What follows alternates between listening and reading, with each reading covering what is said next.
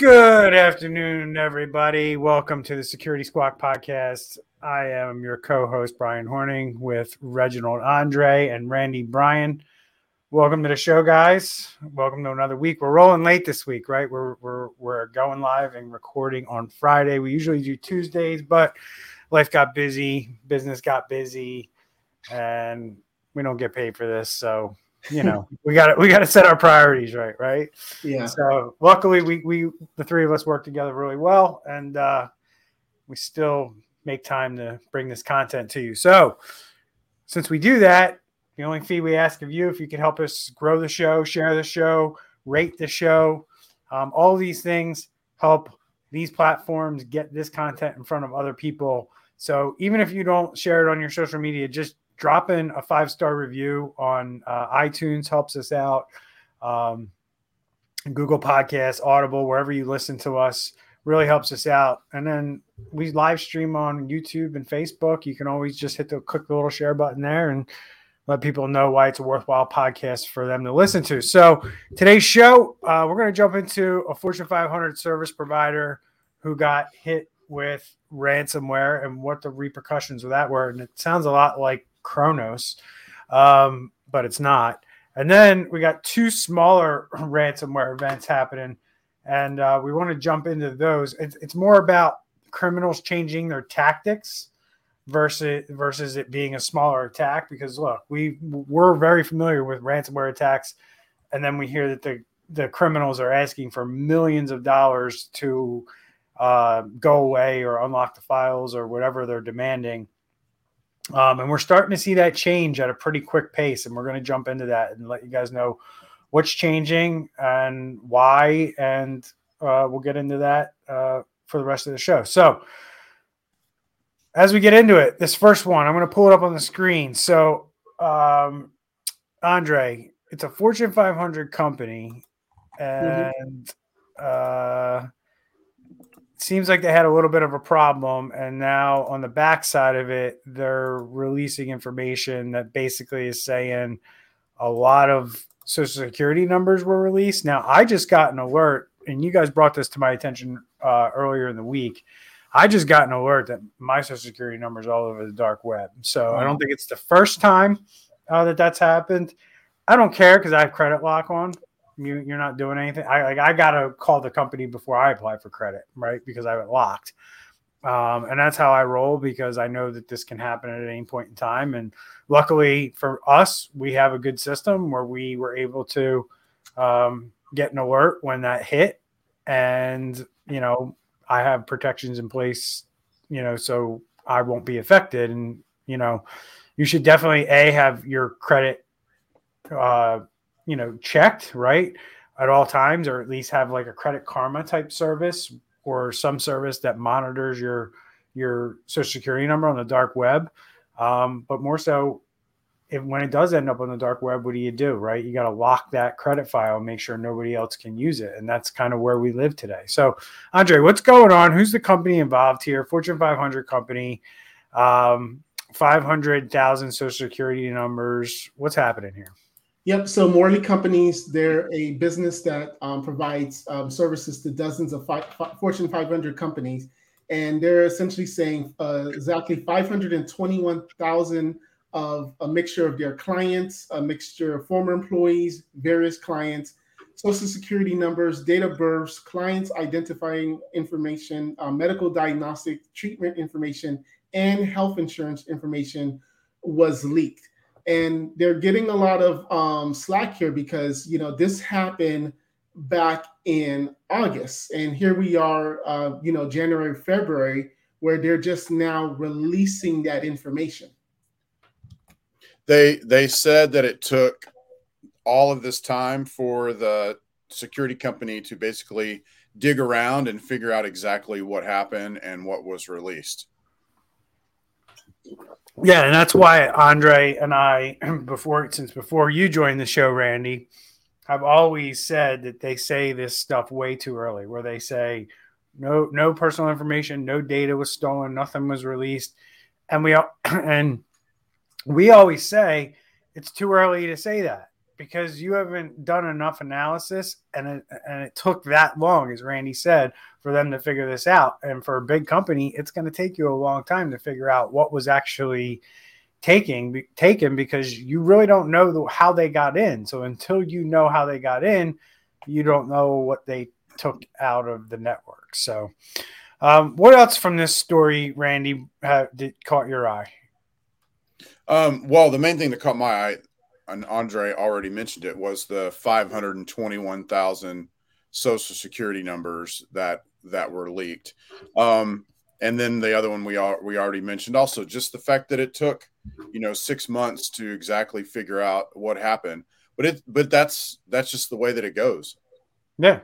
And we got social security numbers, date of birth, client identification numbers, medical diagnostic and treatment information, and health insurance information. So that's a lot of damaging stuff, right? That not only can you apply for credit, you have a lot of different things going on here. You can make fake IDs with this, fake insurance IDs, and show up to the doctor like you're Randy Bryan and you're not.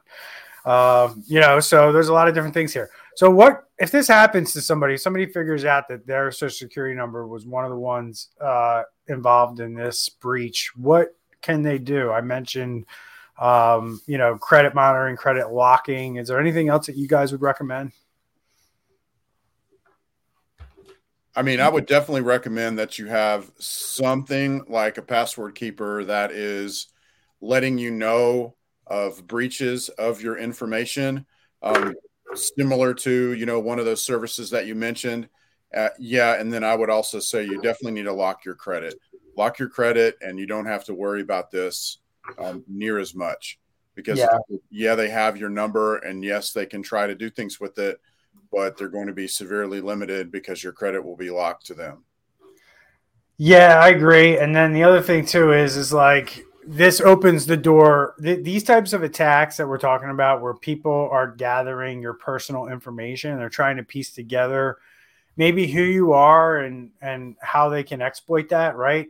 So they might have your social security number, they might have your address, but they're missing some other pieces that help them really steal your identity. So what I've seen, and I don't know if you guys have any other insight on this, but what I've seen is like targeted phishing attacks start happening, right? To see if they can trick you into logging or going to a website and giving them more data that they can use to try to, I don't know, get credit in your name, maybe try to steal your SIM card so they have control of your two-factor if you're using two-factor with text messages. A lot of these SIM swapping schemes involve identity theft, because in order for me to call your carrier, you have to, know certain information, and, you can gather that information on the dark web. And if there's one or two pieces that you don't have, you might be able to phish somebody to get that. So be mindful of phishing emails and what you click on and what you give your information to. And you kind of mentioned it, but password managers, right? Don't use the same password, because they can kind of use all this information to figure out maybe what password you're using, right? Maybe you like to use the initials of family members, or maybe your own initials, or some format of your initial and your birth date. And they mix all this data up and try to figure out passwords and what's known as a brute force attack to guess your password and break in the front door. No different than trying to guess a password on, like a padlock, right? The ones that have the numbers on it. And you're trying to scroll through and guess the different combinations, and then voila, once you hit one, you're in. So Andre, anything you want to add to this before we move into our next topic? Yeah, and the article talked about why it's so important that you have to have some type of audit control, because we don't know exactly this situation, but essentially this wasn't a ransomware where the data got encrypted. This is where the data got stolen. And for that amount of size of people's information to get stolen, that was a big size amount. So there should be controls as a business owner that monitors, for example, if an employee or if a certain amount of data only goes through certain hours, and all of a sudden now there's a 30% increase, there needs to be some type of alert or some type of alarm ring saying you need to look into this. And also, this company is doing work for Fortune 500 companies. This, again, your supply chain. Who are you allowing access to your systems and have these sensitive information, and what measures are you making sure that they're taking to make sure that your information is safe? Because this is a downstream attack. Yes, they attacked this one company, but this is affecting several thousands of organizations because they're using the service. Yep, good point. Good point. I like it. So move right along. We'll go into our next topic. I'm going to pull it up on the screen here. And these are, in a way, these next two topics that we're going to jump into. And we are going to run a little bit of a shorter show today. And we're going to jump into these next two topics. And they're smaller ransomware attacks, right? So this first one, Randy, you brought it kind of to the table, so I'm going to kind of let you run with it. But it's this sugar ransomware attack. And get it up here on the screen.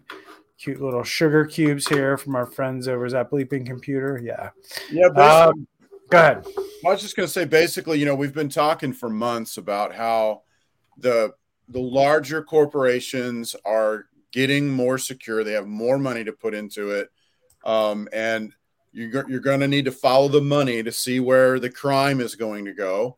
And as there's less and less money on those larger companies, you're going to see more and more crime go towards the smaller companies. And this particular, and that's usually in the form of ransomware as a service. And this particular ransomware is a form of ransomware as a service. That means that some, 2-bit thugs, if you will, pay a certain monthly amount or a certain upfront fee to get this software from some more professional criminals, if you will, who developed it and spent the time developing it. And this particular ransomware is targeting one user, businesses, individual computers, computers at home, rather than large corporate networks. So it's going after the one-offs, if you will, which is the overwhelming majority of all the computers out there. Yep. So this is kind of how ransomware started, right? They didn't realize what they had, I guess, so to speak. And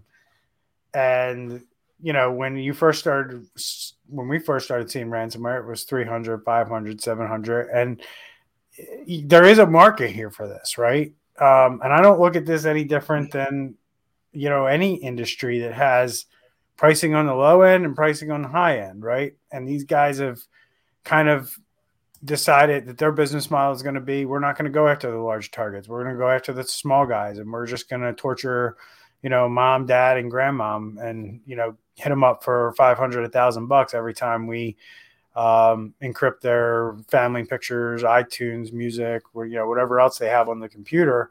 And that's really what this is. So Andre, what are you thinking, with this kind of like residential ransomware? Yeah, exactly what it is. It's like you said, it's the business model of why some people want to go after the big corporations, big risk, because you go after a big corporation, maybe you hit the wrong person, and now the U.S. government is now telling that country's government that, hey, you need to go after this guy. We know who it is. But if you hit grandma or someone's family photos and it's worth $500 or $1,000 to get it back, they're not going to go to the police and report it. So you can have literally millions of these things happening every year, and it goes unreported, and they're making a lot of money. Yep.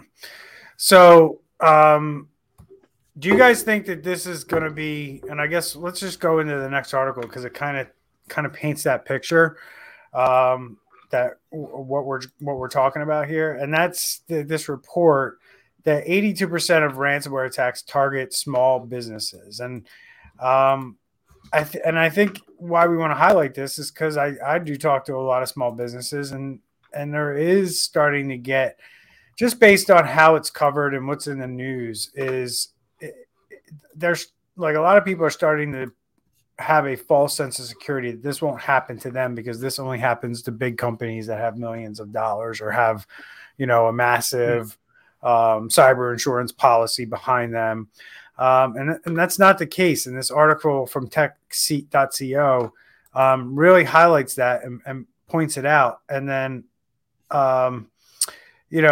they're talking about a tactical shift right here that has been introduced by many ransomware gangs, which includes a deliberate attempt to extort companies that are large enough to pay big game ransom amounts. But as you said, Andre, they're getting a lot of heat when they do this stuff. So they're changing their tactics. They're basically, I know there was I don't know if it was this article or another article where I saw them quoting a Lockbit ransomware representative, and he basically said that we're really not like interested in going after these big companies anymore, because it does put a lot of heat on us, and it's easier just to hit a medium or small size business up for 20 or 30,000 or 100,000 or 200,000 than it is to ask for these millions of dollars. So what are your guys' thoughts on that? I kind of think that that's where we're going to go, at least in the next 6 to 9 months. From what I'm seeing, is that there's going to be this shift in who they target, and it's not going to be, don't get me wrong, if they get the opportunity to hit a big company, they will. But I think we're going to see a large uptick. And I think what they're going to find, the hackers that is, what they're going to find on the flip side of this is that these companies aren't as well protected as these bigger companies, and they're easier to take down, and they're, therefore easier to get paid on. Thoughts? Yeah, it's interesting if you look down at the attack vectors, and remember that we're dealing with companies of 1,000 people or less. Currently, it's a back and forth race between RDP compromise, which is remote desktop protocol, and email phishing are kind of going back and forth on the attack vectors. We know in larger companies that the email phishing seems to be I know we read a survey about 2 months ago of a bunch of IT professionals. They were saying that it was email phishing was by far the number one. This one is saying that it's kind of a neck and neck, RDP compromise versus email phishing. And going back to what we said on the last little segment, it's very important to have a password keeper here, so you're not using a really easy to guess password. You ought to have multi-factor on, your employees VPing into the office. You definitely don't want to have them RDP over the open internet. But this is still a huge thing for smaller businesses. Mm-hmm. And the article rightfully points out that, one interesting conclusion is the dramatic and highly publicized law enforcement takedowns. So that's leading to criminal hackers not having the appetite to take out these attacks. But it's also that businesses should be aware that there's a steadily increasing percentage of ransomware attacks that exploit software vulnerabilities, right? So we know about these supply chain types of attacks. As you can see, is indicated, RDP compromise is still up there, coming down. People are starting to get smart about it, right? But now email phishing is kind of taking its place. So this is basically telling you how most people are getting attacked. And you're talking, between these two, that's 60%, right? One's 30, the other one's 30. And then you got software vulnerabilities, which are going up, right? So they're now going, okay, we can target software, and this is just going to keep going up, right? As long as there's 0 days, there's always going to be a need for cybersecurity. So until the Microsofts and all the software vendors of the world and all the hardware vendors of the world put out stuff that doesn't have vulnerabilities, which is pretty much an impossible task at this point, this red line is going to continue to trend up. Hopefully RDP trends down. And email phishing, I don't know what it's doing. It was like up and down and up and down. Yeah, it's going back and forth. Looks like it's going to go back up. I mean, I think email phishing will be that up and down, right? Because the tactics change, and the ability to get email through filters, is successful for a little while, then the filters catch up and it's harder. And, that's going to be one that always ebbs and flows, in my opinion. Anything out of this data, guys, before I move down? Yes. Catches your eye? Go ahead. Yeah. You mentioned it already. The software vulnerabilities. Basically, we now live in an age. If you have software you're not using on your system, just take it off. Yep. You need to patch everything that you have. If you have software that, they put it out in 2011 and they've not updated it since, and you have another option, you probably ought to look at another option if possible. You're right. These are on the rise. We've seen some of the bigger attack vectors recently were related to software, like Log4j. And Log4j, there's so much crap software sitting out there that is just on machines no one's using that, has this vulnerability in it. So yeah, that one really jumped out at me. The rising software vulnerability attack vector.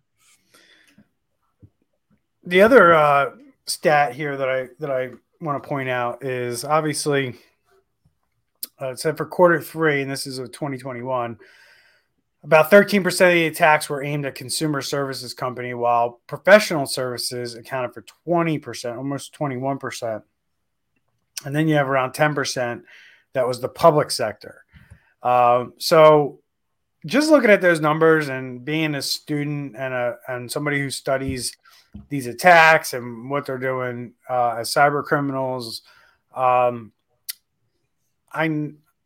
very aware of what's going on with the public sector, but we don't hear a lot of professional services attacks happening, right?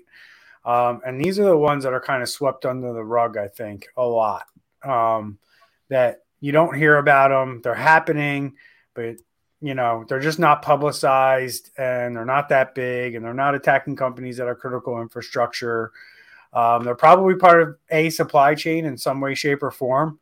But these are the ones you're not hearing about, and it's right here, right? So if 80% of the 80+% of small businesses are being attacked, and of that 80%, you have 20% here that kind of are the victims that we don't really hear about.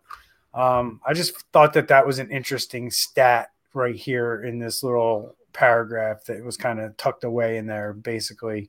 But that's the largest sector out of the report is professional services. So, this is happening to companies, and, we run into companies all the time. We're like, well, I don't have any data. They would never come after me. And that's just not the case. So anything else in this article you guys want to jump into? No, only thing I was going to say is, and that's that 20% with the professional services, that's the most dangerous, because that, like you said, the same people that are saying they're not going to come after me, they're the ones getting come after, but then it's not being reported, it's not going in the news. So it's like a cycle of them, the owner, the small business owner for that professional service just think that it's not happening to me, and it's just going to continue going like that. Yep. So let's wrap up our show here. We got a few minutes left. We got a question here from a fan. What do you guys think is the best way to monitor credit, and what are the red flags to look out for? Anybody want to take this one? I just know what to do based on my own personal kind of way of doing things. I'm not a credit or credit monitoring expert by any means, but what do you guys think you should be doing here? Yeah, like for me, I just like kind of what you mentioned earlier, Brian, just freeze the account. And, anytime the social security number is going to be used somewhere, there's basically a lock, and then there's like a special password or phone call that needs to be made to a 1-800 number. And then from there, it's unlocked, the transaction happens, and then locks back. And that's like what, $100, $120 a year. Yeah. To add on to that, you probably will be a little overwhelmed at first if you sign up for credit monitoring, because it's going to give all of your history of it. But I would say go lock your credit accounts. What is that? TransUnion, Equifax, and Experian. Go lock those right away.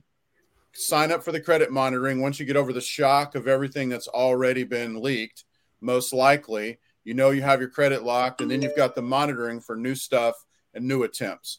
I'd want to know when like people were trying to open credit in my name and when things were happening. So I'd kind of have a feel for what's going on, but locking your credit is probably the best thing you can do. The biggest thing you can do. Yep.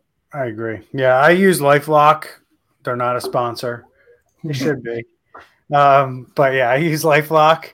That's what I like to use. I mean, I really don't know of any other product besides LifeLock. I think I've been using that for about 20 years. So I would recommend LifeLock, and red flags to look out for, quite frankly. You got to be monitoring that credit. I think you can do that for free with like Credit Karma. If you start seeing accounts, things being what do they call that? An inquiry or whatever. Mm-hmm. If there's inquiries on it usually starts with that. Somebody's your credit's got to be pulled, your credit's got to be checked. But it doesn't have to, because I know back in the day, you used to be able to like walk into Macy's and get a card without them checking your credit, So, sometimes people can open credits just with your name and address. And it won't show up on your credit report for like smaller credit types of accounts. So, the best thing you can do is lock your credit, make sure it's locked, make sure somebody can't apply for credit in your name. And there, it's not, I guess the other thing too is when you become a victim, it's you might get a lot of anxiety and things like that around, and this is no different with a cyber attack either. Just know that time will make things pass. Time will make things get better. As long as you have the protections in place, you're going to be okay. And it's going to be annoying because you might get alerts and you might get, all kinds of different things and different notifications that somebody's, but as long as you have that lock in place, nothing bad is really happening. You're just getting a lot of notifications about different things that might be happening with your name or your social security number. So, all right, guys.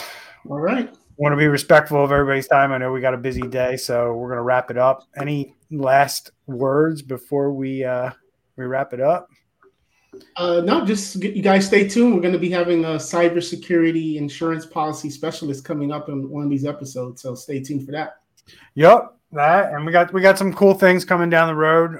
Don't want to announce them, but we got some things happening on this show that we're excited about, and we look forward to bringing y'all. So, Steven says, thanks for the advice. You got it, Steven. Thanks for being a loyal fan to the show and somebody who contributes and asks questions all the time. And y'all should be more like Steven. Share our show, get more involved. We'd love to help you out. And we'll see. Private chat. Y'all in the private comments trying to make me laugh. All right. So we'll see you in the next podcast, guys. Take care. All right.